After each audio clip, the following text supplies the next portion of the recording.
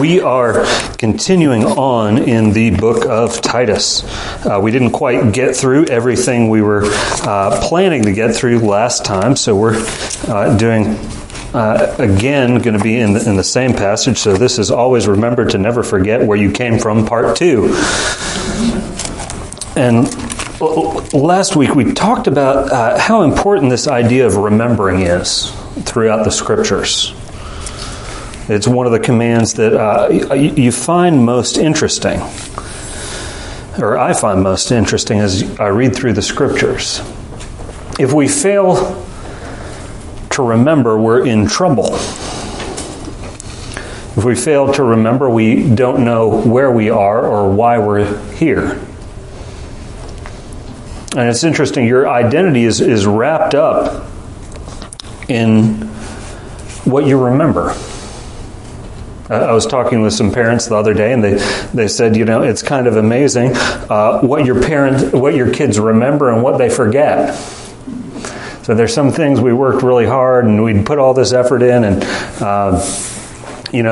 try to make a big deal of it, and then the kids completely forgot about it. We told them, and they said, "I don't remember that." And then they said, "And we made one little mistake," and they bring it up all the time. Why? Because people have selective memories. By the way, there are certain things that you remind yourself of is what you're going to remember. The things we call to mind over and over again are the things that impress themselves upon us. And by the way, your perception of your story can change. I was talking with my dad one time, and he was, sharing some about his childhood, and he said, his perception of who he was and where he came from changed drastically. He said, because growing up, his dad was in business and did quite well for himself. So what was his identity? He says, well, I come from successful people. A successful businessman who makes good decisions, wise investments. Well, my grandfather sold that business and started a second business. He was in the steel world. He sold one steel business and then started another. The success he had with the first business didn't follow in the second. All of a sudden, they started downgrading houses, selling the place in Florida. And my dad says that kind of rocked his identity. Because now, what's his background? Bad business decisions, failed business ventures, issues like that. And he said it transformed his identity. I think for those of us who grow up with sports as a large part of our childhood, there's a certain point when you start to realize, hey, what worked in high school and was successful there isn't going to make it later on. There's at some point where you have to put the pads up. You have to put the cleats away. And you realize, I might have thought I was an athlete, but now once you reach this level, I'm not really. How do we view ourselves? How you view yourself determines how you see yourself. How you see yourself determines how you treat others. And one of the things this passage is getting at is that we need to have a proper understanding of who God is and what He has done for us in order that we might know who we are and how we ought to act. And this is one of the things that Paul is emphasizing and reminding Titus of. So look with me, if you would, Titus chapter 2. We're just going to look at the last verse in chapter 2, verse 15, and then we're going to go through Titus 3, chapter 3. Hear now the word of the Lord. Declare these things, exhort and rebuke with all authority. Let no one disregard you. Remind them to be submissive to rulers and to authorities, to be obedient, to be ready for every good work, to speak evil of no one, to avoid quarreling, to be gentle, and to show perfect courtesy towards all people. For we ourselves were once foolish, disobedient, led astray, slaves to various passions and pleasures, passing our days in malice and envy, hated by others and hating one another. Heavenly Father, we thank you for your word. We pray now, Lord, that you would open our ears to hear what your word has to say us. Lord, we pray that you would open our eyes to see what your word has to show us. And Lord, we pray that our hearts would be open to the work of your Holy Spirit within us. Amen. Last time, as we looked at this passage, we talked about the importance of being reminded, and Paul exhorts Timothy to remind the believers of certain things. And the list we got into, we didn't quite make it all the way through, but we said there's a list of about 6 items.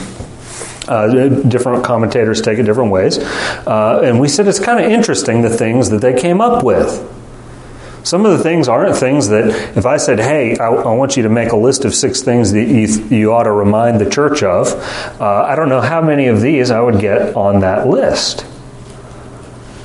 The list is, number 1, to be submissive to rulers and authorities.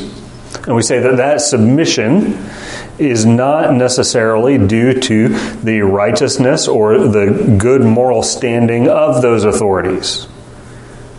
It's actually demonstrating your character that you are submissive to those rulers, even if their character was poor. And we looked at a little bit at Paul as an example of that. Paul is submissive to rulers and authorities. How many times, though, is he persecuted when he goes into cities? Magistrates, judges, jailers, all these people persecute him and oppose him. The first of the 6 items is to be submissive to rulers and authorities. Why? Because God has set them over us. Second, to be obedient. Many commentators take this as connected to rulers and authorities, but it could also be that that's a part of it, but also in general, to be obedient people. Thirdly, to be ready for every good work. We spoke about how, in a certain way, Christians are to be like spiritual Boy Scouts. Boy Scouts' motto is always be prepared. One of the things God wants is people who are always preparing themselves to do good. And it's kind of sad to think that there are opportunities for good that we are missing because we are not properly preparing ourselves for them. Fourthly, he said to speak evil of no one. And this is kind of where we left off last week, and we didn't quite get into the 5th and 6th item. The 5th item is to avoid quarreling and be gentle, and the 6th item is to show perfect courtesy towards all people. Now, this idea of avoiding quarreling and being gentle, it's kind of hard to nail down exactly. But it's real easy to notice when you come in contact with the opposite of it. It's always easy to notice somebody who is a gruff and quarrelsome person. Calvin states that the ill-tempered carry with them a fire to kindle strife. I thought that's a great analogy. You know, it's like saying they're looking for a fight. They're looking for something to argue about. They're looking for somebody to engage in a combative manner. We're to be the opposite of that. We're to be gracious, to avoid quarreling, to be gentle.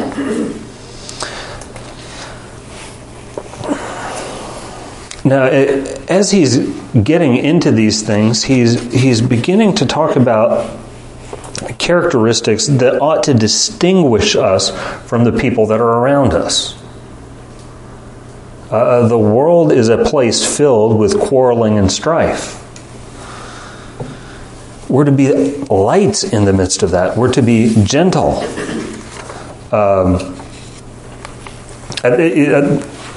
My life is completely centered around twins, so I apologize for the overabundance of twin stories that are going to enter into the sermons, but I don't have much of a life outside of that, so I don't have much else to draw upon. But when I think about being gentle, I think about those twins I got to carry around. One of the things when you're dealing with babies, you want to make sure you don't cause any damage to them. Now, the later it gets and the longer you've been up and the louder they're getting, the more and more you start to be tempted not to be gentle with them.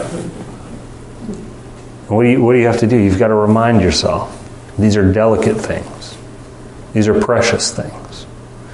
One of the things that it shows when you handle other people without quarreling and being gentle, what does it show? It shows that you value those people, that you have a concern for them, that you have a sense of respect for their well-being.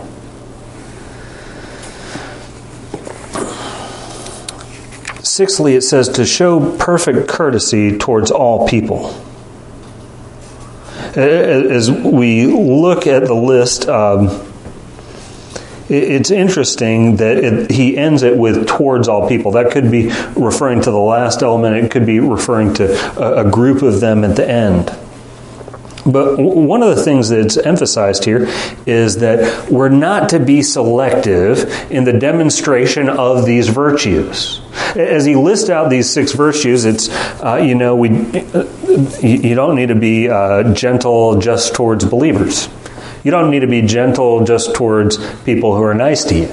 You don't need to be courteous only to people who are courteous to you. He says these are principles that we apply without exception to other people. Why do we do it? Again, it's not because of their virtue. It's not because of their goodness. It's not because of their kindness to us. But it's in order to demonstrate the character of God towards them. Now, this becomes an extremely hard list just with that towards all people added on towards the end, doesn't it? God is calling us to be people who are nice and kind and gentle towards everyone. They're calling us to look for good works with whoever we encounter or deal with. That makes it a lot harder. You know, if it was only people who are nice to us that we had to be gentle and kind toward, that'd be a lot easier. But what about the guy that cuts you off on 240? What about the person at work who's been lying about you? What about the friend who betrayed you? What about all the people who have wronged you? How do you respond to that? Are we responding in kindness, gentleness? Are we submissive even when people abuse that? Now, with a command like that, the response of most people is going to be why and how. Why and how can I engage in that type of loving behavior to people who are horribly unloving to me? Paul says, verse 3, "For we ourselves were once foolish, disobedient, led astray, slaves to various passions and pleasures, passing our days in malice and envy, hated by others and hating one another." It's interesting the connection between verse 2 and verse 3. As he lists out all these characteristics and says that we're to apply these to all people, he reminds us of who we were. Remember, the title of the message is Always Remember to Never Forget Where You Came From. I'm glad Daryl shared his testimony. It's good to remember where you were before Christ, what you were like before He entered into your life. Paul here is reminding them of their previous condition. What you've been rescued out of motivates godly living. Because what are you rescued out of? You're rescued out of sin. You're rescued out of wickedness. Part of God's redemptive work in us is to separate us from sin, not only the punishment of sin, but the presence of sin and the power of sin. He begins to work in us. It also has another element as a part of it. It also provides a motivation to treat others with patience and gentleness who are still engaged in our former way of life. Remember I said it's hard to treat people well who are treating you poorly. One of the things Paul is reminding people of, look, when you encounter people who are foolish, disobedient, led astray, slaves to various passions and pleasures, passing their days in malice and envy, hating others and hating one another, that's the lifestyle you were once a part of. Don't let them drag you back into it. Because you were wicked in those days and times, and God treated you kindly, God extended His mercy to you. In the same way as we look out towards others, we're to extend the same grace, the same love as God has. We're to be gracious to the wicked because we were the wicked. And by the way, severity didn't draw you out of your sin. Law didn't draw you out of your sin, but rather the grace of God is what has drawn you out of that wicked lifestyle. We are severe against sin, but it is always accompanied by compassion. We are severe against sin, but we are always loving towards sinners. We must show others the attitude God has shown to us in our sin. One of the things that's also interesting to think about is Paul applies this to his own life. You ever read passages and Paul talks about, I was the worst of sinners? I don't think he's being hyperbolic when he's talking about those things. I think he is honestly looking at the work of Christ and his condition before that and saying, hey, I was awful. You look at his track record in the book of Acts before his conversion, you think, hey, he might have a good point. Stephen, the first martyr of the church, was stoned to death for telling the truth about Jesus and the Jews' response to him. Paul was one of the people that everyone threw their coats down at the feet of when they went out to stone Stephen. He was a part of the participants who killed the first Christian martyr. He was zealous in his persecution of the church. They persecuted the church in Jerusalem, and guess what? People fled and spread. And when it fled and spread, you know what Paul said? He said, I'm going to chase them down. I'm going to track them down. I'm going to hunt them down. I'm going to find them. I don't think Paul ever forgot the condition he was in before Christ got a hold of him. Paul never forgets the sinful condition. This is from a commentary I read. Paul never forgets the sinful condition from which he and his converts had been salvaged. And he reminded them of it once more.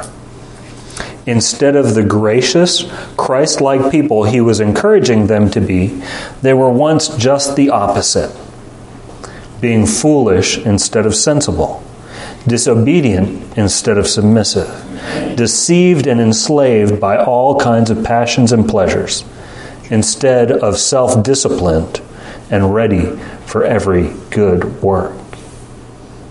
Did you notice that? How this list of vices kind of contrasts the other lists we've had? We have a list up in chapter 2, verse 12, that the grace of God trains us to renounce ungodliness and worldly passions, live self-controlled, upright, and godly lives in the present age. And then the list we just looked at as well, it seems like he's here emphasizing the opposite traits. We were once foolish. All the wisdom of the world is foolishness to God. All the things that we lean on and rely upon to view ourselves as wise and knowledgeable and clever, in light of the knowledge of God and the knowledge of His salvation, is foolishness. We were disobedient. We're foolish in that we did not know God nor his ways.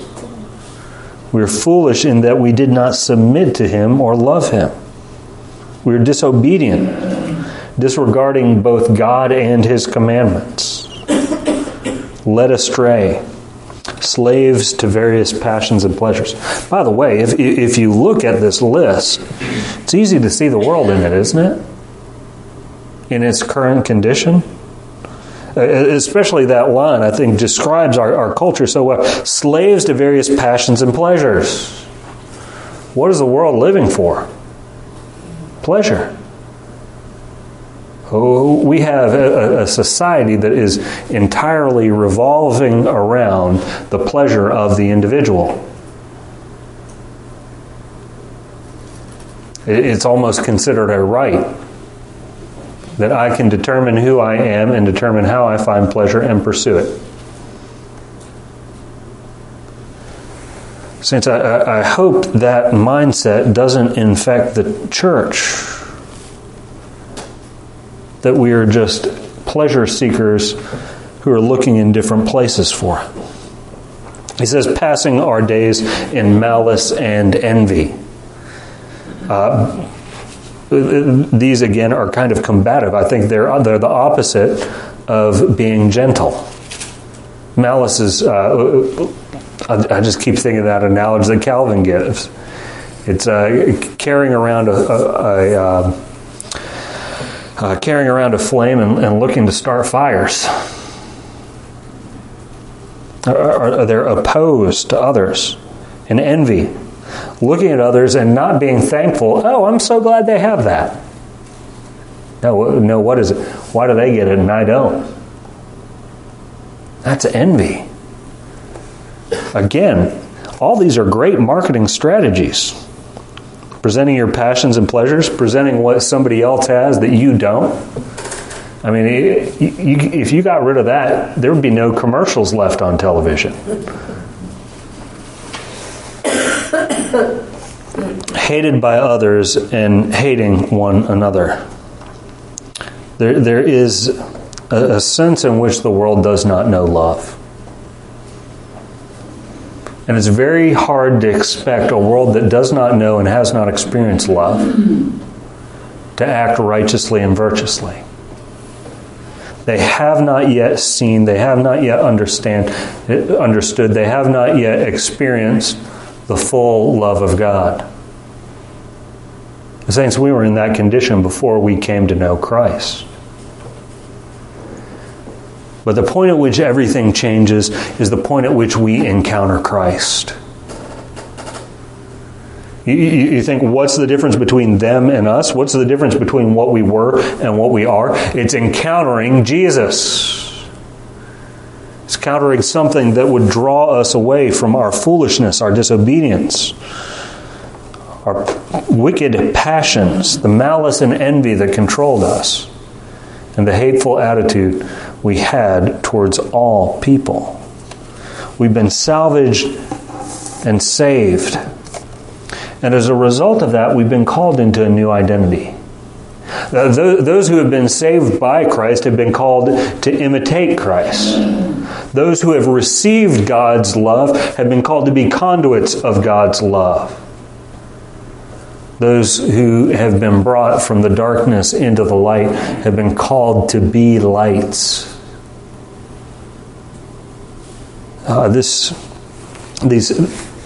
These things he presents, by the way, this list of things we're supposed to be. We're supposed to be submissive to rulers. We're supposed to be obedient. We're supposed to be ready for every good work. We're supposed to speak evil of no one, to avoid quarreling, to be gentle, to show perfect courtesy towards all people. One of the things I want you to know, and we'll emphasize this as we get in further to chapter 3. I can't help but bring stuff forward, is that doing all these things doesn't earn us a better spot with God. That's not what gives us the identity. But by the way, if you understand the process that God goes through in order to bring us into His family and to make us His children, it's very important to get the order right. What does God do? God sees us when we're in that wicked and evil state. And what does he do? He sends his Son to die for us, to bring us into a relationship with him, to declare us righteous and holy, to begin by working through his Holy Spirit to remove the power that sin has over our lives, and to give us a promised destination where we will be made like Christ, and the presence of sin will be finally removed. But notice the order. God sees us in our wicked estate and gives to us a new identity, calls us children of God. And as he calls us into that new identity, he begins equipping us for a new work. That is the way in which Christianity and the grace of God flows. Now, legalism flows the opposite way. It tries to push things upstream. It says, okay, I'm going to do these particular activities. I'm going to do these righteous works. I'm going to do these good things. And when I do those good things, then I'm going to be a good person. And once I'm a good and a righteous person, guess what? God's going to have to accept me for who I am and what I've done. And that's starting with what we do and trying to become somebody so that God will see us and accept us. That's the wrong direction, saints. And water can no more flow up a waterfall than we can work our way into God's good graces. We do these activities. These activities do not benefit God. Guess what? If I'm submissive to rulers of authorities, if I'm obedient, if I speak good of everyone, if I'm ready for every good work, if I avoid quarreling, if I'm gentle, if I show perfect courtesy towards all people, do you know what God benefits? Nothing. He's not any more God. He's not any more powerful. He's not any more holy. He's not any more righteous. He's not any more just if I do all those things. Do you know who it benefits when I do those activities? It benefits me, and it benefits my neighbor. It benefits me because I start becoming who I've been called to be. I start living in the truth that God has declared. I start enjoying the peace that he has extended to me. And it benefits my neighbor. If I'm not a jerk, it helps my neighbors out. It encourages them. In fact, just think of this. We live in a great neighborhood. We've got real friendly neighbors. And I just think, especially this number 3, be ready for every good work. There's a gentleman who lives diagonally across from me. He goes by Red. And Red's retired from the city government. And I have had to bring my trash back from the curb maybe once in the 3 years we've lived in that house. Do you know why? Because Red goes around and pulls people's trash back once the trash man's come. I think he was out of town one time, so I had to do it myself. It was really rough. But what's he doing? And he does stuff like this all the time. There'll be a branch that'll fall and it'll go over the sidewalk. About 10 minutes later, he's out there with a saw. What's he doing? He's looking for good works to do. Now, that's not going to get him any favor with God, but hey, that gets a lot of favor from me. I think, what a great neighbor. What a great guy. I'm so glad he's in the neighborhood. I'm so glad he's a part of this. I benefit from his good works. In the same way, we who have benefited from God's good to us are to be extensions of that good by sharing it with other people. Doesn't get us any better with God, but it shows the world what kind of God we serve. Saints, do we recognize where we've come from? Do we recognize the sin, the misery, the wickedness, the foolishness, the evil in which we once dwelt? And do we recognize how good and gracious and great and majestic is the God who has called us out of it? If we do, it ought to change the way we live our lives. It'll help you become who God has called you to be. And it'll benefit the world around you who doesn't know the goodness and grace of our great Lord and Savior, Jesus Christ. Always remember to never forget where you came from. If you forget where you came from, you'll forget who took you out of it. If you forget who took you out of it, you'll forget what He's done for you. We must always remind ourselves of the sin and the wickedness that He has called us out of. Next week, we have a bit more cheerful subject to address, because we just got to verse 3, which talks about the sin we once lived in. And in verse 4 is a but that describes what we have been brought into. I hope to see you then as we look at the goodness and loving kindness of God as it appears in our great Lord and Savior Jesus Christ. Until then, honor Him by serving Him and doing good to those around you. Receive now the benediction. Grace be with you all. Amen.